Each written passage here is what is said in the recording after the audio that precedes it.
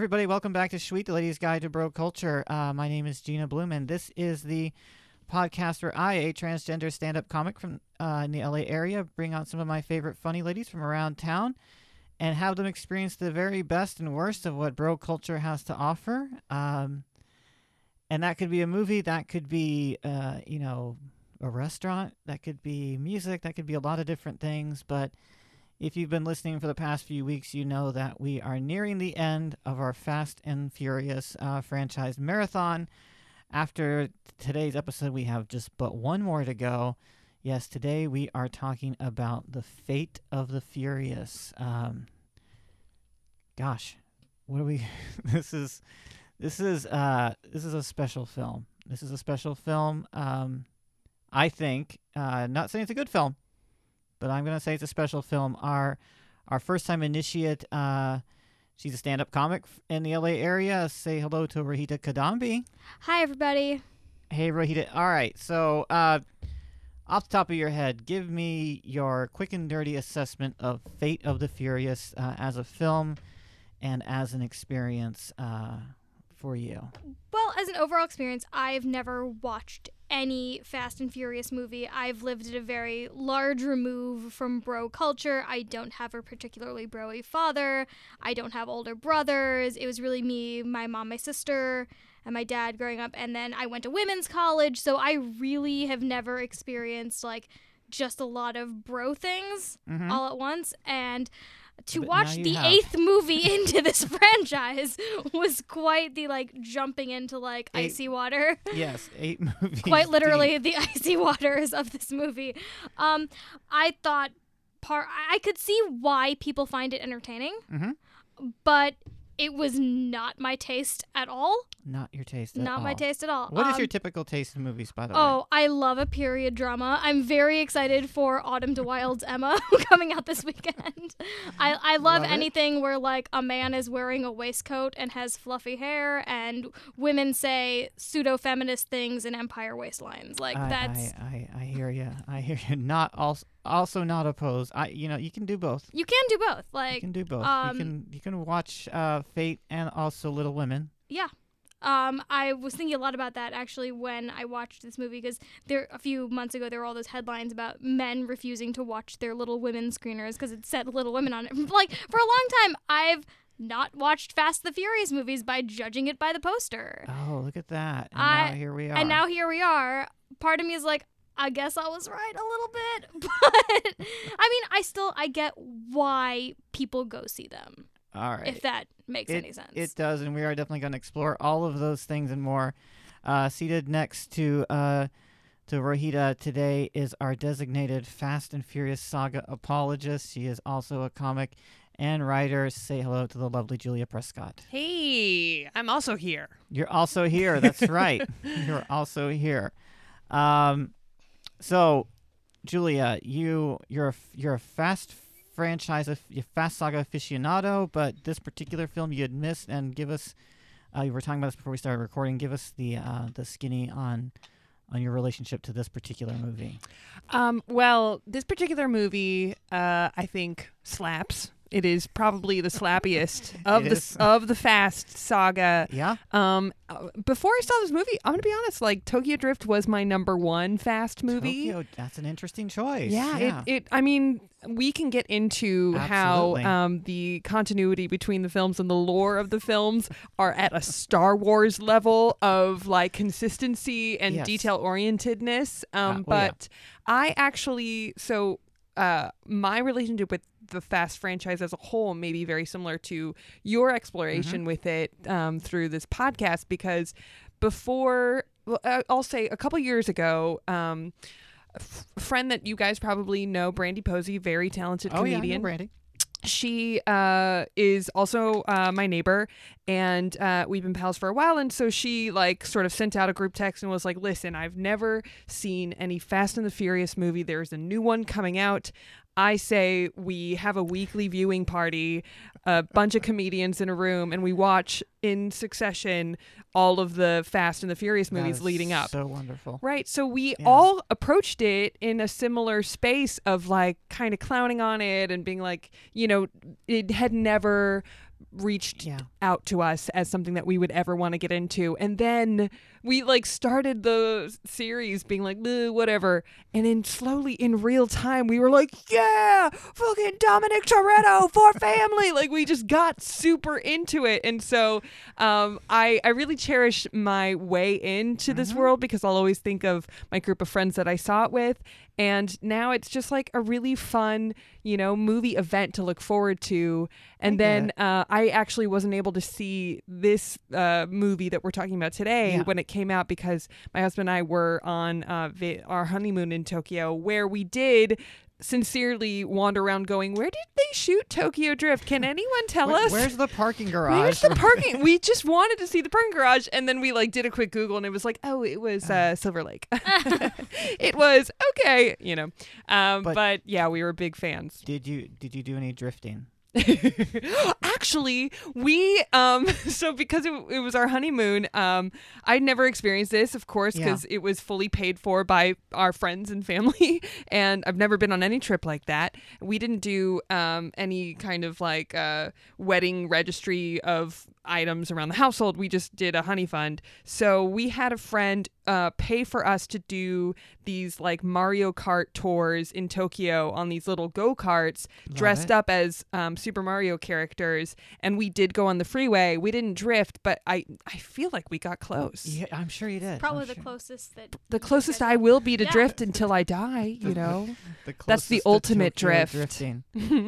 Since you didn't see part 3, and you probably never will, basically in part 3, Rohita, they go to Tokyo. They changed all of the characters just about, and they introduced a style of racing that centers on turning irresponsibly, which they call drifting. Yeah. I heard that one. I watched Fate of the Furious with a few of my friends who had seen the franchise. Because I was like, I don't want to go into this completely blind. Wonderful. Good. And they said that they actually think that Tokyo Drift is the best one because it has the most racing. Yeah. I guess. Yeah, okay. I can see that. That probably said is it's the objectively true. The most racing is in Tokyo Drift. Yeah. So they're like, they consider that one the best of the franchise because it is truest to the title of the film. Yeah. I think, and I don't want to start any beef here, like between like The Rock and Vin Diesel have, which they have. But I like Tokyo Drift quite a bit. I like it, because it has an Asian guy that's like romantic, has like a romantic like quality to him, which they didn't much have back then. I am half Asian, so it's that felt important to me. Just to clarify, I this isn't the first time I've come across this franchise. I've actually been watching it since the beginning. I saw the Fast and the Furious Part 1 when it was in theaters, and I actually this is gonna make me sound fucking old, but I actually knew the producer back then. McG? Not No. McG, no. Was it some guy? Just one of the guys. just one of the Hollywood guys. It wasn't one of the famous people, but I knew him, and like we were trying to like sell him, little punk kids. We're trying to sell him a screenplay, so like we had to go see it to like suck up to this Hollywood like super mega producer, and it was called Redline back then. So like my introduction to the Fast franchise, even before it was even called Fast and the Furious, that's how far back my association That's a went. deep cut. What was it called? It was called Redline. It was called Redline Sorry. back I then. thought that Yes. was the name of the production company. No. That was the name. Gotcha. That was the working title of the film, but like something else had that title that was coming out around the same time, and which also changed its title weirdly. But That's so interesting because Fast and the Furious, if you will say anything about it, like, Barna not even talking about the movies themselves, it is a good-ass title. it's a good ass title. It is. Strong movie title. It's very well branded too. Yeah. Absolutely. Yeah. It's the best thing. I mean, what a mitzvah for Universal. Yes. To have this. Basically, all the movies are an extension of a theme park ride. Yeah. And they have it. They own it. They've It is now like a incorporated $1 billion franchise. It is. Yeah. It is. It's Yes. insane. And it's getting And up a theme there. park ride. Yeah. Yeah, it's getting up there with the Star Wars numbers. Yeah. I love it. It's like the Where- little engine that could. I'm so happy for Fast and the Furious. where is the theme park, right? Is it here? It's in here. Universal They have Hollywood? both in Orlando and Hollywood. Hollywood is integrated into the Universal Tour, so it's not okay. technically its own ride, but in Orlando it is its own ride. And I do think that they also have a ride in Universal Osaka.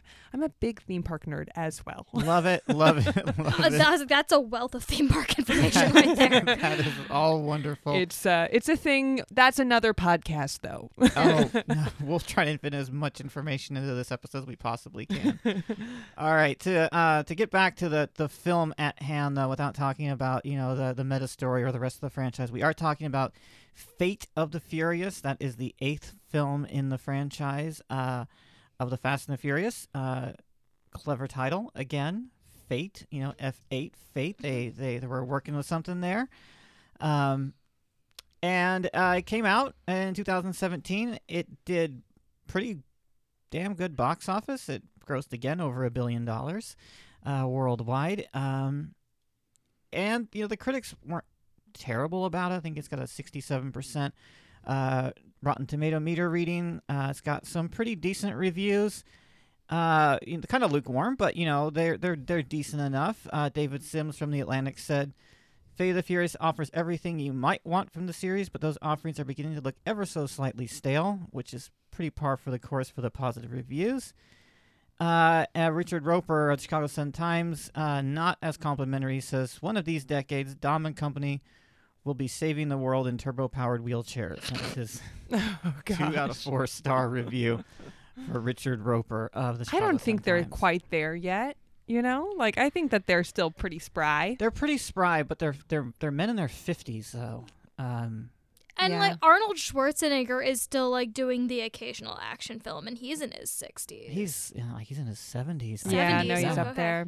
Yeah, in fact, my roommate she's like a big Linda Hamilton fan. She rented The latest Terminator. that latest Terminator, and it was sad. It was like, Linda's fine. She's still kicking ass, but Arnold, he just looked like he wanted to take a nap. Tom Cruise is still making Mission Impossible movies. Tom Right. Cruise, But in he's his got 60s. the secret elixir that Scientology. Scientology is Yeah, running absolutely. on. Tom so, Cruise is some he's kind of yes. drinking the Scientology robot. potion. Yeah. Yeah, he's got the vitamins. He's got the Whereas, the Xenu vitamins. Harrison Ford has a new movie coming out, and he's looked tired for 2 decades. So I just want him to have a nap. I know, yeah. But I don't get that with the fate of the Furious people in this. Yeah, they seem spry enough. They seem spry enough. Yeah, they're like I said, they're men in their 50s, but for men, But they're rich 50s. they're so rich 50s. There's and a they have- line from 30 Rock, rich 50s, middle class 38. Yeah, exactly. It's like they have nothing else to do all day but work out, so they're fine. They're doing fine. Like The Rock, Vin, all of those guys are doing fine. So Fate of the Furious is the first film after the passing of Paul Walker. Mhm. Paul Walker died in a car crash, not during the filming, but concurrent with the filming of Furious 7, and they wrote his character off quite emotionally, I thought, at the end of Furious 7. It was a weird emotional high point for this film, not really known for its emotional content, this series. It's edging there, I It's think. edging There's a lot there. of parenthood vibes in this that'll yes. pull at your heartstrings. Yes, the family ties get stronger and stronger with every successive film. This film concerns now the sort of post-Brian world of the Toretto family, and Wait, so were Paul Walker and Vin Diesel brothers? Paul Walker and Vin Diesel were like best friends, but they were treated like brothers Okay. slash, a little gay for each other. Like they were- Okay, so yeah, I heard a friend of mine call this series The Fast and Bi-Curious, but I did not get any sort of bi-curious vibes in this movie. I don't know about that, but Maybe I just didn't catch on to it. It just all I went mean- over my head. I mean, I guess Hobbs and Shaw. Shaw, between Hobbs and Shaw. are like But- constantly winking at each other. I and, don't. like, smiling. Yeah, but it's it's bi-curious for guys that use pejorative homosexual terms way Oh, yeah, too yeah. longer. it's not really it's like bi-curious mask in any for way. mask bi-curious. yeah, it's kind yeah, Mhm. it's like right. It's like it's not queer in like any like literal sense, but it's hella gay because it's a bunch of like strong dudes. Yeah, and Just with like- that in mind, just like flexing on each other for 2.5 hours. with that in mind, I do feel like this is probably one of the more mature Fast and the Furious movies where Yeah. you don't get the broy culture of, I mean, besides the beginning when it's women in Cuba with their asses hanging out, which Right. I was watching with my husband and he was like, wow, I really thought that they like did away with that once it got like really serious and sad. And Yeah. I guess it's just one last gasp or One last- Cuba is frozen in time One and last go around the old. pre 9/11 or something. I don't know. Yeah, I think the idea is that, these characters have aged, the actors have aged, and like they've introduced like children into the series, and I Like think one of them is married. they're married now, and like that, there's a, we've learned that, Vin has a baby and he didn't know about, And the baby is so cute. the baby is very cute, and And then- his wife is very understanding of just this baby. It's Well- like, we got married like a month ago, and now we have like a 1-year-old. I mean, if you had known what Letty and Dom have gone through in their I- relationship, I feel like, yeah, it's Yeah. a pressure cooker of many different, things of chaos that are Yes. coming at them, like not just emotional chaos, but like nuclear attacks. yes, Yes. So I think that once you're in that zone, I mean, anything can happen. And they did set it up in the beginning where she was like, you could be Yeah, a good father. Yeah. Yeah. They And did I set it up where like, do you want a baby? It's like, okay. Yeah. And then instantly he has And one. then, yeah, Right. Mhm. full-grown baby. also, I loved it. Also, Rita, since you're coming like into this cold, what you don't know the history of Letty and Dom is that Letty actually dies in the fourth part, so we think. And she comes back to she life. comes back to life. They do that a lot. Yeah, there's a lot of The dying. trailer coming for the back to next life. one teases a character that we thought was dead and Twice. twice. Oh, been so dead twice. this is Yeah. like a Fun. soap opera for men. This absolutely is is. Absolutely. This is Shondaland for men. Absolutely, Absolutely. Yes. This is Shondaland for Menace. That's probably the best like encapsulation of this. Yes, because they come back to life. There's amnesia. Like Letty came back, but she had amnesia. So like Dom had to re-court her, but she had turned evil. And then in this film we think Dom has turned evil. but it's about his son. It's about his son, and he's all about the family. Well, it's the same as other like bro culture, landmarks of like wrestling is Yeah. bro-y soap operas and Absolutely. Yes. they at the core, bros just want a good story They and they do do. want to be held, They but just they wa- can't say it themselves, so they need the vroom vroom to drown Yeah. out that inner Yeah, thought. they need that. That's what we're saying right here. They need that. They need the vroom vroom. They need the boom boom. They need the they need the submarine crashing through the ice so that they can be like, it was about the friends we made along the way. Yeah, yeah. Absolutely. I love it. I mean, I don't mean to get ahead of ourselves, but I would love to talk, if we're talking specifically about this movie, I would love to talk about Charlize Theron's white dreads. white dreads. Oh yes, yes. I need please. to talk about it. Let's do that. Let's I have discuss. that. Let's discuss. Yes. So she first appears to us. I also, I mean, her face is flawless. Absolutely. To Yes, a of point course. where it's like I'm just in awe of it every time. It looks carved from marble. Absolutely. And yeah. but then she's got this white dread wig that she's wearing that she then later she first appears to us in Cuba where it's like kind of all hanging out, and at first you think, is this like a disguise that she has of like some American tourist coming to Cuba Right. because the walls are open, baby, come on in. But no, that is like her That's her 24/7 actual look. hair. Yeah. And when we see her later when she's being a serious evil person, it's like swept up in a very professional looking ponytail, but it's still a white dreads. dread at the end of the day. Still white dress. I just want to sit and like I want to discuss like how this character made this choice. I Well, just have so many questions. when And you're it was also like platinum blonde in a way that like she isn't normally. Like it looked like the Yeah. White Witch from Lion, the Witch, and the Wardrobe, yeah. but like with dreads. Mhm. yeah, or That's- like the twins from like the Matrix Reloaded, like those, like if you remember that movie. I didn't see any of the I Matrixes. think I know what you're talking about. Well, there's some white dread twins in the Matrix Reloaded that basically have Charlize's hair. Cool. So that may have been some weird reference. Yeah, I don't yeah. know, but they're bad. Like Charlize, they're villains. Yeah. So that's a villain hair. I It's will say appropriation hair. the style and costuming of these movies feels like really trapped in 2003. 7. I was Yeah, or I was- 2007. like the women, like Natalie Emmanuel especially, I think when she's wearing just like a vest, it's like, are you at an Avril Lavigne concert? Right, What's- right. The MTV Movie Awards red carpet. It was a Mhm. very mid 2000s look, Yeah. Yeah, and I think that's pretty accurate because and that's when that's when the franchise started, right? it Is came out in 2001, but Oh. like it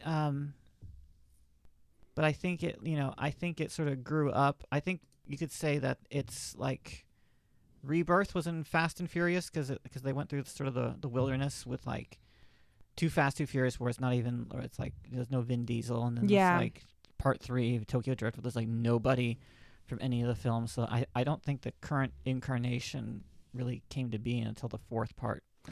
Yeah, and I think that was around the time that it really ratcheted up to global warfare. Yes. Somehow along the way, they became like better than the Pentagon in tracking down the Right. big baddies of the world. And Yes. today's movie is no and better exception. than Interpol. Better than Right. Interpol. Because there was actually a line in this one where like Interpol doesn't have our information. I was like, oh, Because they've got the God's eye. I don't know if you know this, but in the first Fast and the Furious movie, the whole thing was a heist to steal DVD players. Yes. We're stealing That is DVD why they players. needed to go vroom vroom fast. Yeah. Yeah. Oh wow. And They were now we're stealing- talking about nuclear codes. Yeah. They were stealing There's DVD players. A lot of from- timeliness to this movie Mhm. in reflection of current times.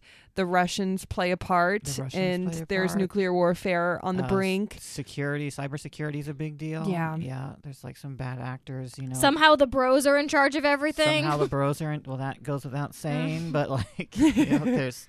They're the most skilled vehiclesmen and women. Is that the official Yes, title? yes. So of course the government was going to turn to them. Yeah. I was honestly surprised that Kurt Russell was a sincerely good guy, because he has a way about him. He is like a government agent that guides them through, Mr. for those who Nobody, haven't seen. And he just has like this like shit-eating grin way about him that I was like waiting for his heel turn at any moment. I'm grateful that it never came. But I was like, he just shows up in ways in the movie where he's like chomping on a piece of gum and he's like, well, here you go. I'm here too. And Took it you just, long enough. yeah, exactly. It just felt like a heel turn in a way. But I don't know. Maybe they're saving that for the next movie. All right. This discussion is fantastic. Let's kick it up a notch. We're gonna watch the trailer for Fate of the Furious. These mics will be live the entire time, so feel free to heckle and observe as you see fit. And we're coming up in just 1 second. All right, team, listen up. This crew is about family, but the game has changed now.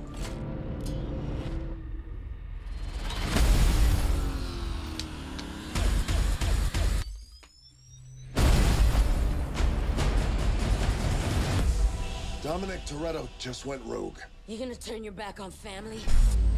No, he's not. No, he's Spoiler. not. No, not at all. Just I know went it looks rogue. bad. Don't give up on him so easy. We've only got one chance to make this family whole again. Don't do this, Dom. You ready? One thing I can guarantee, no one's ready for this. She's the very definition of high-tech terrorism. There's thousands of Oh, cars in that this scene city, was and actually now like beautiful when the cars just like Oh, the cars. All yes, this the shit down is New York dope. City. Yes. All this shit is dope. Every single race is fucking dope. Yeah, it ruled. It's a theme park ride.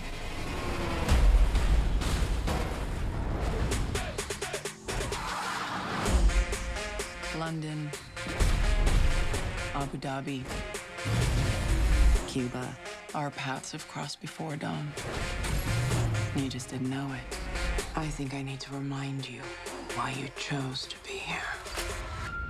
I got no choice. If you're gonna catch Dom, you're gonna need a little help. You want to tell me why you just put me in a room with this tea and crumpets eating criminal? You don't think that tight t-shirt's cutting off the circulation in your brain? You should get bigger size. You guys are gonna work together. Love to. Oh, the prison break. Oh yeah, that was That was the amazing. part that I thought was like the most homoerotic. of all of it. It's pretty homoerotic. And there's like a few of these prison breaks in this series, and they're all pretty homoerotic.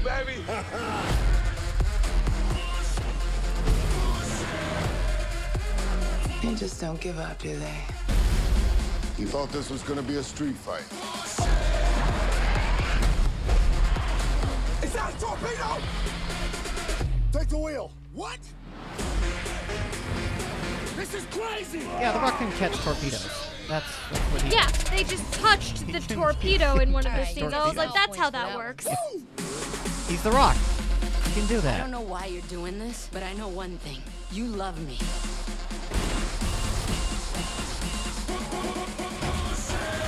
Fire!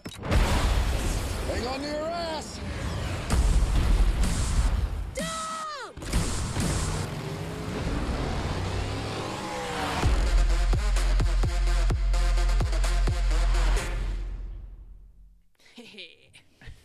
They're back again. All right, that was the trailer boys for are back. Fate of the Furious.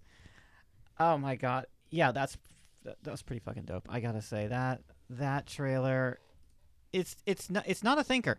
I can see that as a fan of the cinematic adaptations of Louisa May Alcott. Yes, you may not, that may not be your cup of tea, but like It doesn't have to be. It doesn't have to be. They're not Exactly. hurting. I mean, I think I went to film school. Yes. I hate to bring this up, but I went to film As school. did I. I and majored in film studies. I did not, so do tell. I would never in any class study the Fast and the Furious movies. But I think that you like all movies, you can't judge them across the board from each other. It's not like you can judge a Taco Bell double-decker up to a prime rib at a fancy restaurant. They're just within their own context, within their own category. And I would say that for these Fast and the Furious movies, which I was reminded a lot of that recent Martin Scorsese quote that did get taken out of context, but the basic thing about Marvel movies. Marvel movies are like theme park rides. This is a theme park ride, and why the hell not? I enjoy the hell out of them. I think they're really fun. Also, the thing is, like, they know exactly what they are, which I guess they should by 8 movies in, but they know exactly like the beats of what they do, and they do them real, real well. So when you go to these, you have to open your heart to them and just surrender to the ride of the Toretto family and be surprised by all the goofy, crazy sequences that you're about to be treated to, like the cars raining down from a parking garage. What an idea. It made me wonder, my creative brain doesn't think of things like that in a movie. Like how do you brainstorm that? Okay, what's another way that we can crash a car? What's another way that we can explode a car? I love that The Rock can handle a torpedo. I love that these people are superheroes, and I love that they are leaning into it. I haven't seen Hobbs and Shaw, but I want to, because they're setting the hell up for, like, in this movie they are setting up that movie so much. From what I've heard, Hobbs and Shaw is more of like a buddy comedy with action in it than like an action film that has these one-liners thrown Hobbs in. and Shaw is I mean, it's very much in the house style. Like you're gonna enjoy it. It's not the full family, but it's like 2 characters plus a couple other ones. But I love The Rock and I love Jason Statham. Yeah. What I will say about both of these gentlemen is that they are showing up to work in these movies. Absolutely. And you know what? Charlize Theron was showing up to work too. I kept wondering, she is just, well, I know they're setting her up to be in future movies, but like this is her first time entering the Fast and the Furious universe. Okay. And so she's like playing game in a way that I feel is like very confident and focused. Yeah, get that paycheck, Charlize. Yeah. Do this so you can do more like Oscar-winning shit that doesn't do necessarily another pay as Tully. much. Yeah. But I think that she's doing more than getting a paycheck. I think that she's like, there's a lot of acting while wearing dreads going on. There's a lot of snack acting that she does, snacking with dreads. She, for the most part in this movie, is just standing on a plane in front of a screen, or she's in front of a computer going, what else do we have? Do them. Okay, no, it's like that's I have her the whole- baby. Yeah, she's been given a lot in the script to work with, and I think that she shows up and makes it her own, and I fully believed her as being super evil, probably because she plays like a popular bitch very well too. She does. Yes, this is. I Very mean, much in her we wheelhouse see today. Bombshell. She can play Yes. Megyn Oh my Kelly, God. another And great you villain. you felt for Megyn Kelly in that movie. So at least I did. Maybe I was wrong. I felt for Megyn Kelly because I kept remembering it was Charlize Theron on the inside, but with the real Megyn Kelly, I don't under all those makeup necessarily appliances. feel that way. I think we were, and that's another podcast. Yeah. It's one of those things, though. Just it's like lesser of two very evil evils, like Megyn Kelly versus like Roger Ailes. Ailes, Yes, yep. Yeah. Obviously, there's only so many places your sympathy can go there. Mm-hmm. Let's talk for a second. She's not in this film very much, but she's definitely in it. Let's talk about Helen Mirren. Oh, I love know. She's amazing in everything. as like an aficionado of period things. Yes. Anything with a queen, anything with an old British lady. When she showed up like 2/3 of the way through this movie, I was like, oh my God, it's like an oasis.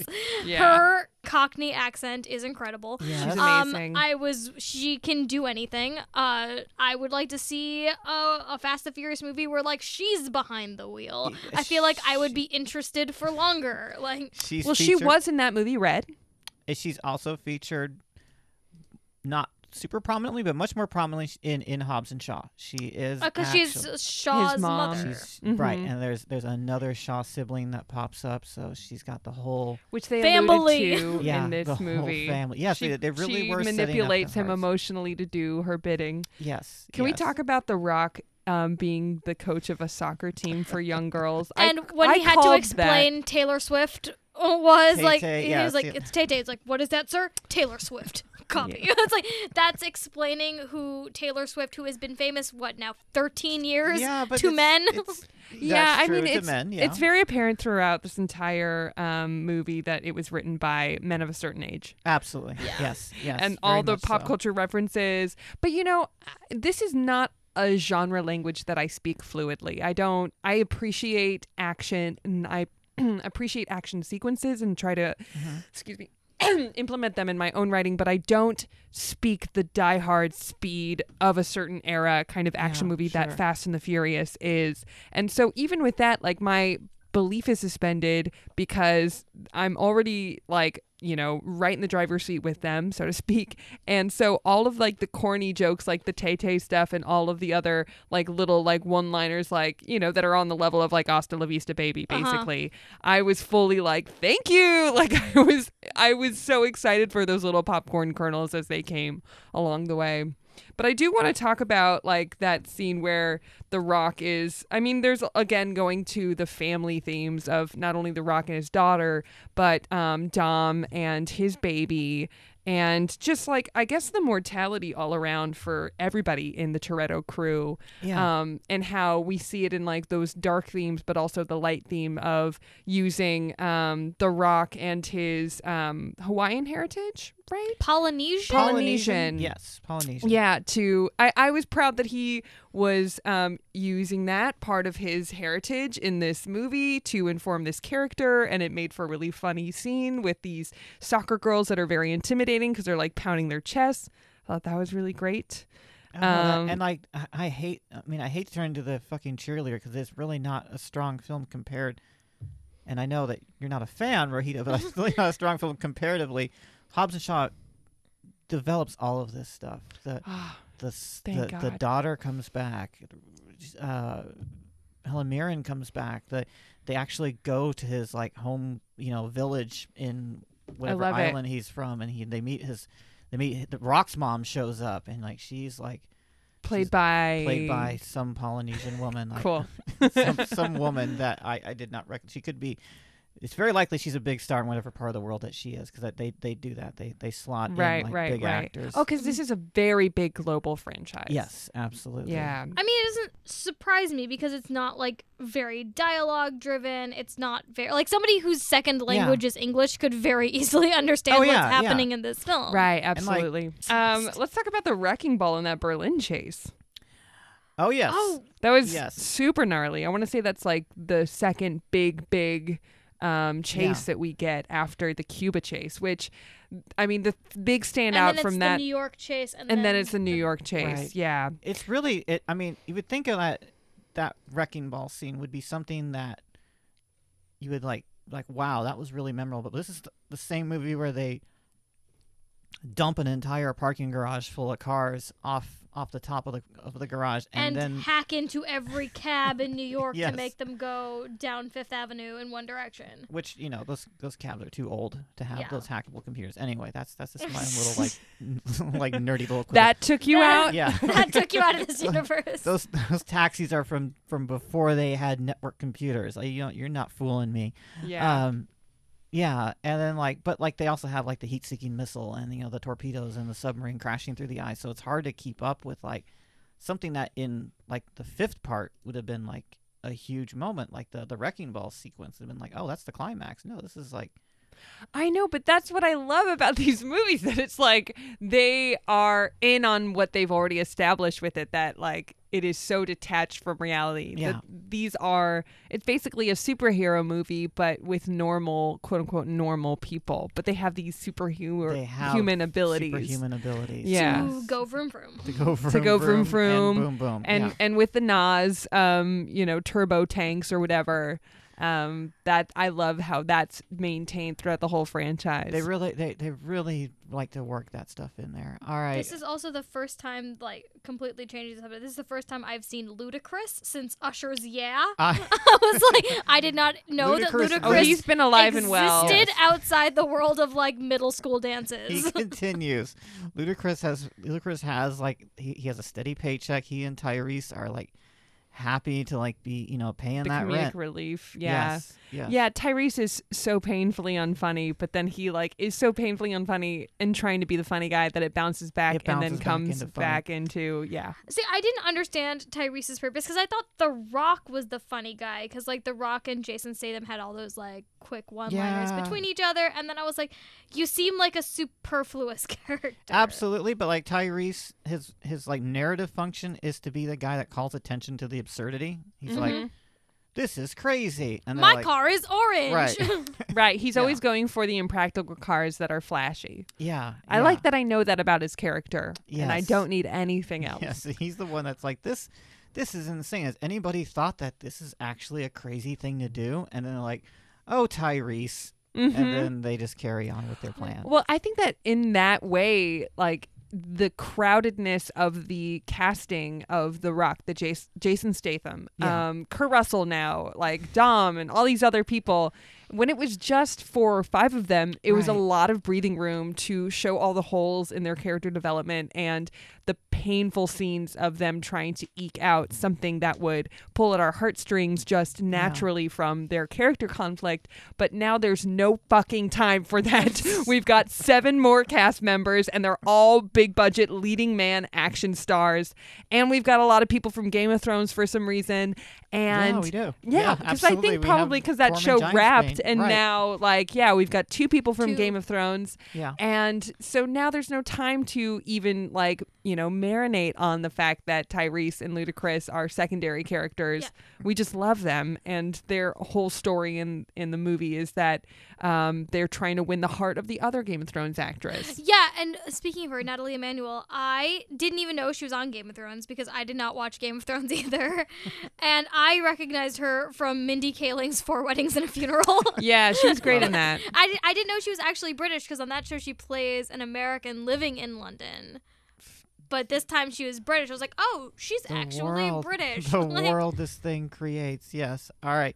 I want to play another clip. This is the scene where it's a 2-parter. We're gonna Okay. do. We're gonna play the scene where basically Charlize's character Cypher, the greatest hacker of all time, introduces the stakes. More women in STEM. Yes, there you go. Absolutely. That's very woke of them. Yes, so she's a thought leader in STEM and a woman. But it's where she introduces, Dom's kid, and that sets up the stakes of the film, and then we're gonna pay it off, with the the greatest way you could pay off introducing a baby is having Jason Statham carry around his Oh, that was amazing. carrier and During shoot a fight scene. and shoot up a plane load full of bad guys. All right, so the first part we're going to watch that and discuss the ever important issue of family in the Fast saga. 1 second.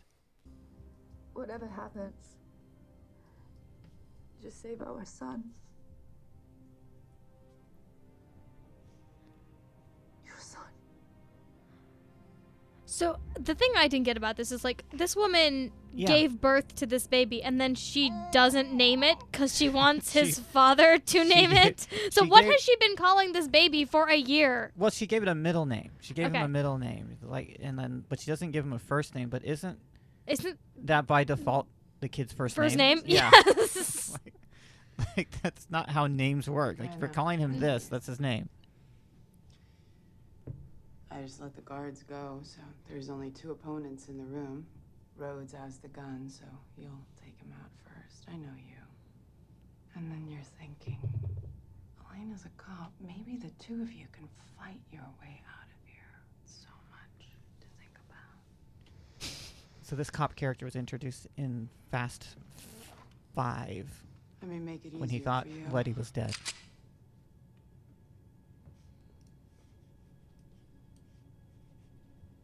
Do with it as you wish.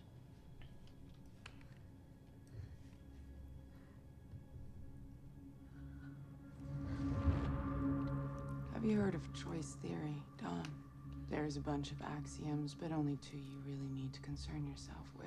1, I don't know if that's a real The thing. only Choice person theory. No. Game theory exists. Game theory And exists and competition the only theory thing we can exists. I don't know truly about give choice another theory. person is information. There's a lot of pseudoscience in this A movie, and we're lot just of- gonna let Just this. gonna let them do their thing. Yes, but she's smart, so The she moment knows you all make these a move, axioms. highly paid men with Uh, weapons will make There's you also a believe scene in closer to the yourself. end where she's talking I'm about the very only reason you care about your pessimistic. baby is because of evolution, Yeah, that's which right. was a very like, let's make Middle America more scared about Yeah. things they, can't and don't read. That's true. Yeah, I hadn't thought of that. Like they made a villain out of evolution all of a sudden. I was like, when did we get here though? Damn liberals. This hard right turn we took into hating evolution. Because I'm ready if you are. Very whispery performance by Charlize in this scene. If I pull this trigger, and God knows I wanna, if I killed everyone on this plane, I still couldn't get in there. Because you're a 2-man failsafe system. Since I'm alone, I got no choice. I think that's the most emoting I've seen From Vin Diesel do. do ever. Yeah. I was gonna say I'm very proud of him in his Was he acting not chops as strengthening. emotional when Paul Walker died? I assume that would have also been extremely. Yeah, but we're seeing him. If you've followed the franchise, you see him become a better actor in real time. Oh, That is true. Yes. He, he's not really known for his acting chops, but as the emotional palette of the films expands, his acting does improve as it goes along. But like they didn't really address Paul Walker's death in Furious 7. They wrote the character off in a more like wistful way, like he just left to go be a dad. He And just disappears. he drives off into the sunset and he diverges from Dom at the end. But like that scene, yeah, it's weirdly competent acting from Mr. Diesel. I'm proud of him. He was. I mean, he's had some like legit directors. I think Sidney Lumet directed him he played a lawyer, like a mob lawyer. Oh yeah, that's right. in like some movie from early on in his career. Yeah, and he had hair, which was Mhm. really strange to see. But yeah, as far as like this incarnation of Vin, is probably the most acting we've seen out of him, in quite a while. Oh, there is one other scene that I wanted to talk about that Yeah. made me draw this kind of like visceral parallel to rom-coms. It is the scene where they are selecting from all the cars that they Oh, could yeah. possibly have. I was like, this is every shopping montage. This is the scene in Sweet Home Alabama when like she gets to pick her ring out at Tiffany's. Absolutely. This is like, I was like, wow, capitalism found its way in. Absolutely. And everybody has a capitalist fantasy in their movie, regardless of genre. And this is the particular capitalist fantasy. They even set it up that they have to, like, it's even like a point of conflict because, like, the kid, the young FBI guy, like, he holds the keys. Clint Eastwood's son. Yes, Scott Eastwood. He holds the keys to the good cars. He's like, no, you can't have the tank. Yeah. You can't have the Lambo. But then, like, he's like, all bets are off. There are no rules. And then he gets the orange Lamborghini. Right, then he breaks open the lockbox, and then Tyrese takes his orange Lamborghini and just, wrecks it on the ice because it's a stupid car to have, on a glacier. But, hey, that's Tyrese. That's our boy. Yeah, Tyrese gonna do what Tyrese does. Tyrese is gonna Tyrese. That's I was all like, there is to it. this is a rom-com for men when I saw this, when I saw that exact scene. Absolutely, yeah.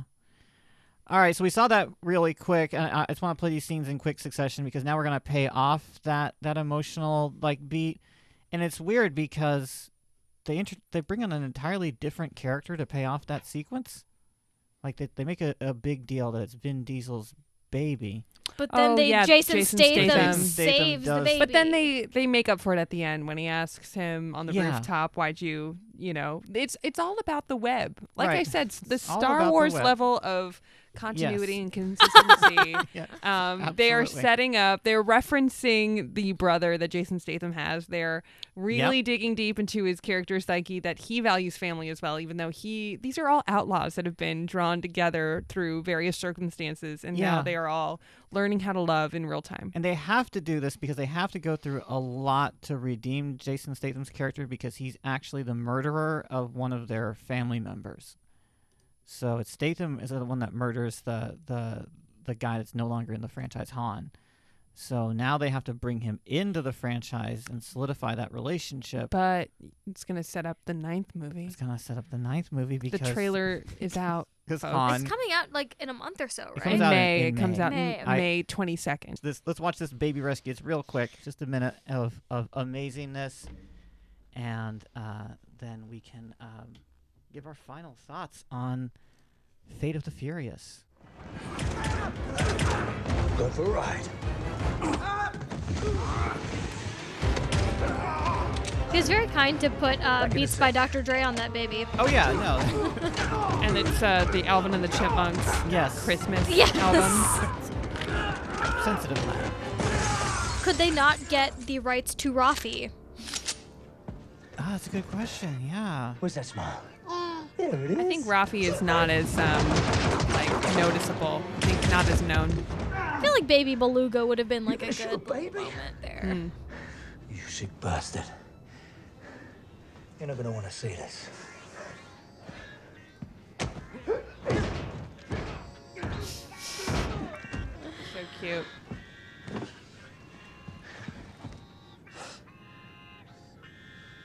Is that you or him? Because that's how babies communicate.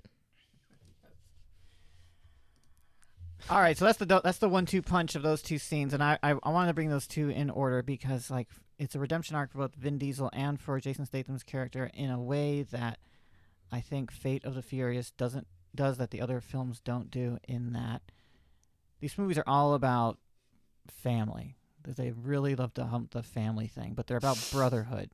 This movie is about fatherhood. So now these men are maturing. Of course, they're all, like I said, they're all in their 50s, so they're they're well past the age of being practical fathers. They could be grandfathers at this point. But Elton John had a kid when he was like 60 some odd. Yeah, absolutely. Well, men can have kids. Men can have kids whenever. Forever. Yeah, like I think Hugh Hefner had. But are these Steven Tyler biological children, or are they adopted? I mean, that's also true. But I think now that Paul Walker has left, obviously, the franchise, it can't really be so much about brotherhood anymore. And these characters have aged and they've gotten married, and I think that now they're moving into fatherhood.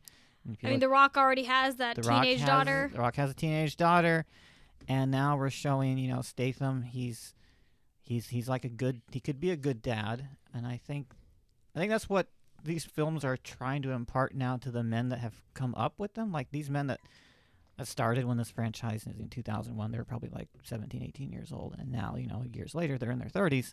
If not 40s. If not 40s. And yeah, they could be becoming dads now too. And so now the film is showing them the franchise way has again. like grown up with them. Absolutely. That's my theory on it. That's why I think that, why these themes are coming up in the films now. And that's it. That's how I feel. Like Rohita. So we're reaching the end here. Have you learned anything about the world of men from watching Fate of the Furious that you didn't already know? I mean, it's very loud. The world of men is very loud. I did live in it for a long time, and I agree. It is a very loud world. It's a very Which is ironic loud... since they always call women shrill. It is. Yeah. There are so many like high-pitched screeching noises from cars. Yeah. But apparently Elizabeth Warren is just too much for everybody. It's just too much. It's just the too much. wrong kind of screech. So it is. I do stay away from action movies because I do tend to get like headaches from the loudness of theaters. Yeah. And if I do watch an action movie like a Star Wars, what have you, I'll watch it in the comfort of my home where I can control the volume. Sure. And this was a situation where I was constantly turning to my friend being like, is the volume lower? Can we like decrease the volume? Like I felt very old watching this movie. Like it's a little too loud. I guess I haven't seen the full like 8-movie franchise to see the character development that you guys are talking about. I mean, it's not that radical. It's not that. It is there. It's there. But I did see some parallels to movies that I watch. I understand why people watch it. But then at the end, I remember like during that last action sequence when they're in Siberia where like the submarine comes up out of the ice, I paused it for a second and I was like, there's still 20 minutes left in this movie. Like it goes on longer than I thought, and it was very loud. I was like, men are very loud. It's long and loud. Yes, it's like hanging out with a man. All right, Julia. Your first time watching this film, but you're a longtime lover of the franchise. Give us your summation. What Fate of the Furious has brought to you that the other films have not. Well, as I mentioned, Fate of the Furious slaps. It is so great. It feels like you are watching a action movie or a concert. And I will also say that the story is not as convoluted as some of the other Fast and the Furious movies. And I absolutely 100% commend any action movie that has a story that I can clearly follow. I've made a lot of comparisons to the Star Wars franchise over the course of this podcast, and I will say that part of where Star Wars sincerely loses me is when they talk about space politics. I don't want to go to Space Congress. We don't want to do I don't care who's writing the legislature for space. And I appreciate Fast and the Furious in a similar way for giving us these bits of story that, build to a greater whole. And we are all fighting the same big bad, which is Charlize Theron, and global warfare is imminent. Yes. And so you can wrap your mind around that. You don't need to know all of the complexities of this government agency meets this whatever. I think that they have refined this well-oiled machine, pun intended, to a point where they can plug in and go and trust that the audience will just be so excited. I know that this is $1 billion franchise, and I should not technically feel this way, but it does feel like the little movie that could.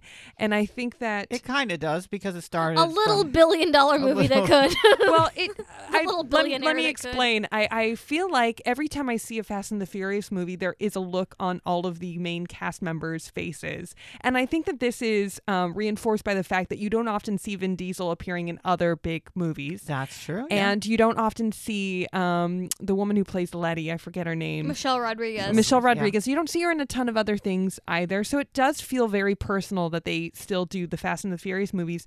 And I especially felt it while watching Fate of the Furious, that there is just this like feeling that you can sense in their faces as they're acting of like they're excited to still be working with the same crew, and in a way cannot believe it themselves that Fast and the Furious has lasted this long. It feels like very much like the plot of their first movie, A Giant Con.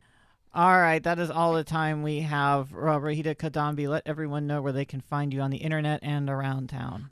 You can find me on Instagram at Rohita, ROHITA, Kadambi, KADAMBI. Around town, I'm doing a show on February 29th at Junior High in Los Angeles, and then I have a bunch of other shows coming up in March. You can check my Instagram for all those. Love it. And Julia Prescott, let everyone know where they can find you on the internet and around town. Yeah, I'm at Julia Prescott and all the things. I am one part of a Simpsons podcast called Round Springfield, where we interview people who have worked on The Simpsons about non-Simpsons things that they've done, like movies, TV shows that have been canceled, other lovely things. That is appearing on the Maximum Fun Network. And if you're an LA adjacent or LA resident, you can come catch my monthly show at the Lyric Hyperion. It's the JP Lecture Series, the Julie Prescott Lecture Series. A lecture series I've been doing since 2016 that started in Meltdown Comics, and now we're at the Lyric and have been for a couple years. Every month I gather a panel of industry professionals and we pick a central topic to talk about breaking into the industry. So the upcoming upcoming ones are March, the third Saturday of March, we're going to be doing a spotlight on Guy Branum and his career and talking about being a staff writer and then pitching his show and then selling his show and then starring in his show and then becoming this published author and many other things that he's done that are terrific. And then in April, we're going to be talking to the writers of Big Mouth. So that'll be really fun. Come check that out. Awesome. And as for me, my name is Gina Bloom. You can find me on all social media at Gina Bloom, JEENABLOOM. Right here on Sweet Lydia's Guide to Bro Culture every week on the More Banana Network. And you can also find me if you're LA adjacent. And this is embarrassing because schedule conflict with Julia every third Saturday. Oh, no. But mine is from 4 to 6 p.m. Oh. So mine's a good pre-party for your Saturday night. Not a conflict at all. Yeah. Because you can go from Julia's lecture series right across, right there in Hollywood. Stay in Hollywood because you can catch my monthly show at the world-famous Cheetahs strip club called Make It Rain. March 14th, every third Saturday of the month. And this month we are having Joel Kim Booster as our headliner. Very cool. He's the best. He is the best. I So love your him. Saturday is already set. You're gonna listen to Get smart and then get. I can't rhyme. We're gonna get naked. It I was trying to do a yet, pervy rhyme and it didn't. I was like, the closest I got was get shart, and that is not That's a thing not that what you we should wanna be do. aspiring to. Absolutely do not want any sharts on my show. It's the last show you want a shart on because it will be noticed. Anyway, that is it. That closes out the mainline franchise. We've reached almost the end. We have just one more film to go. Hobbs and Shaw, and then make sure you join us at the end of the season for the big live episode for F9. Otherwise, that is it. Thank you guys for listening to all 8 of these Fast and the Furious movies. I don't know if evolution is the only reason why we love babies, but but hey, don't argue with a lady in STEM. All right, have a good night.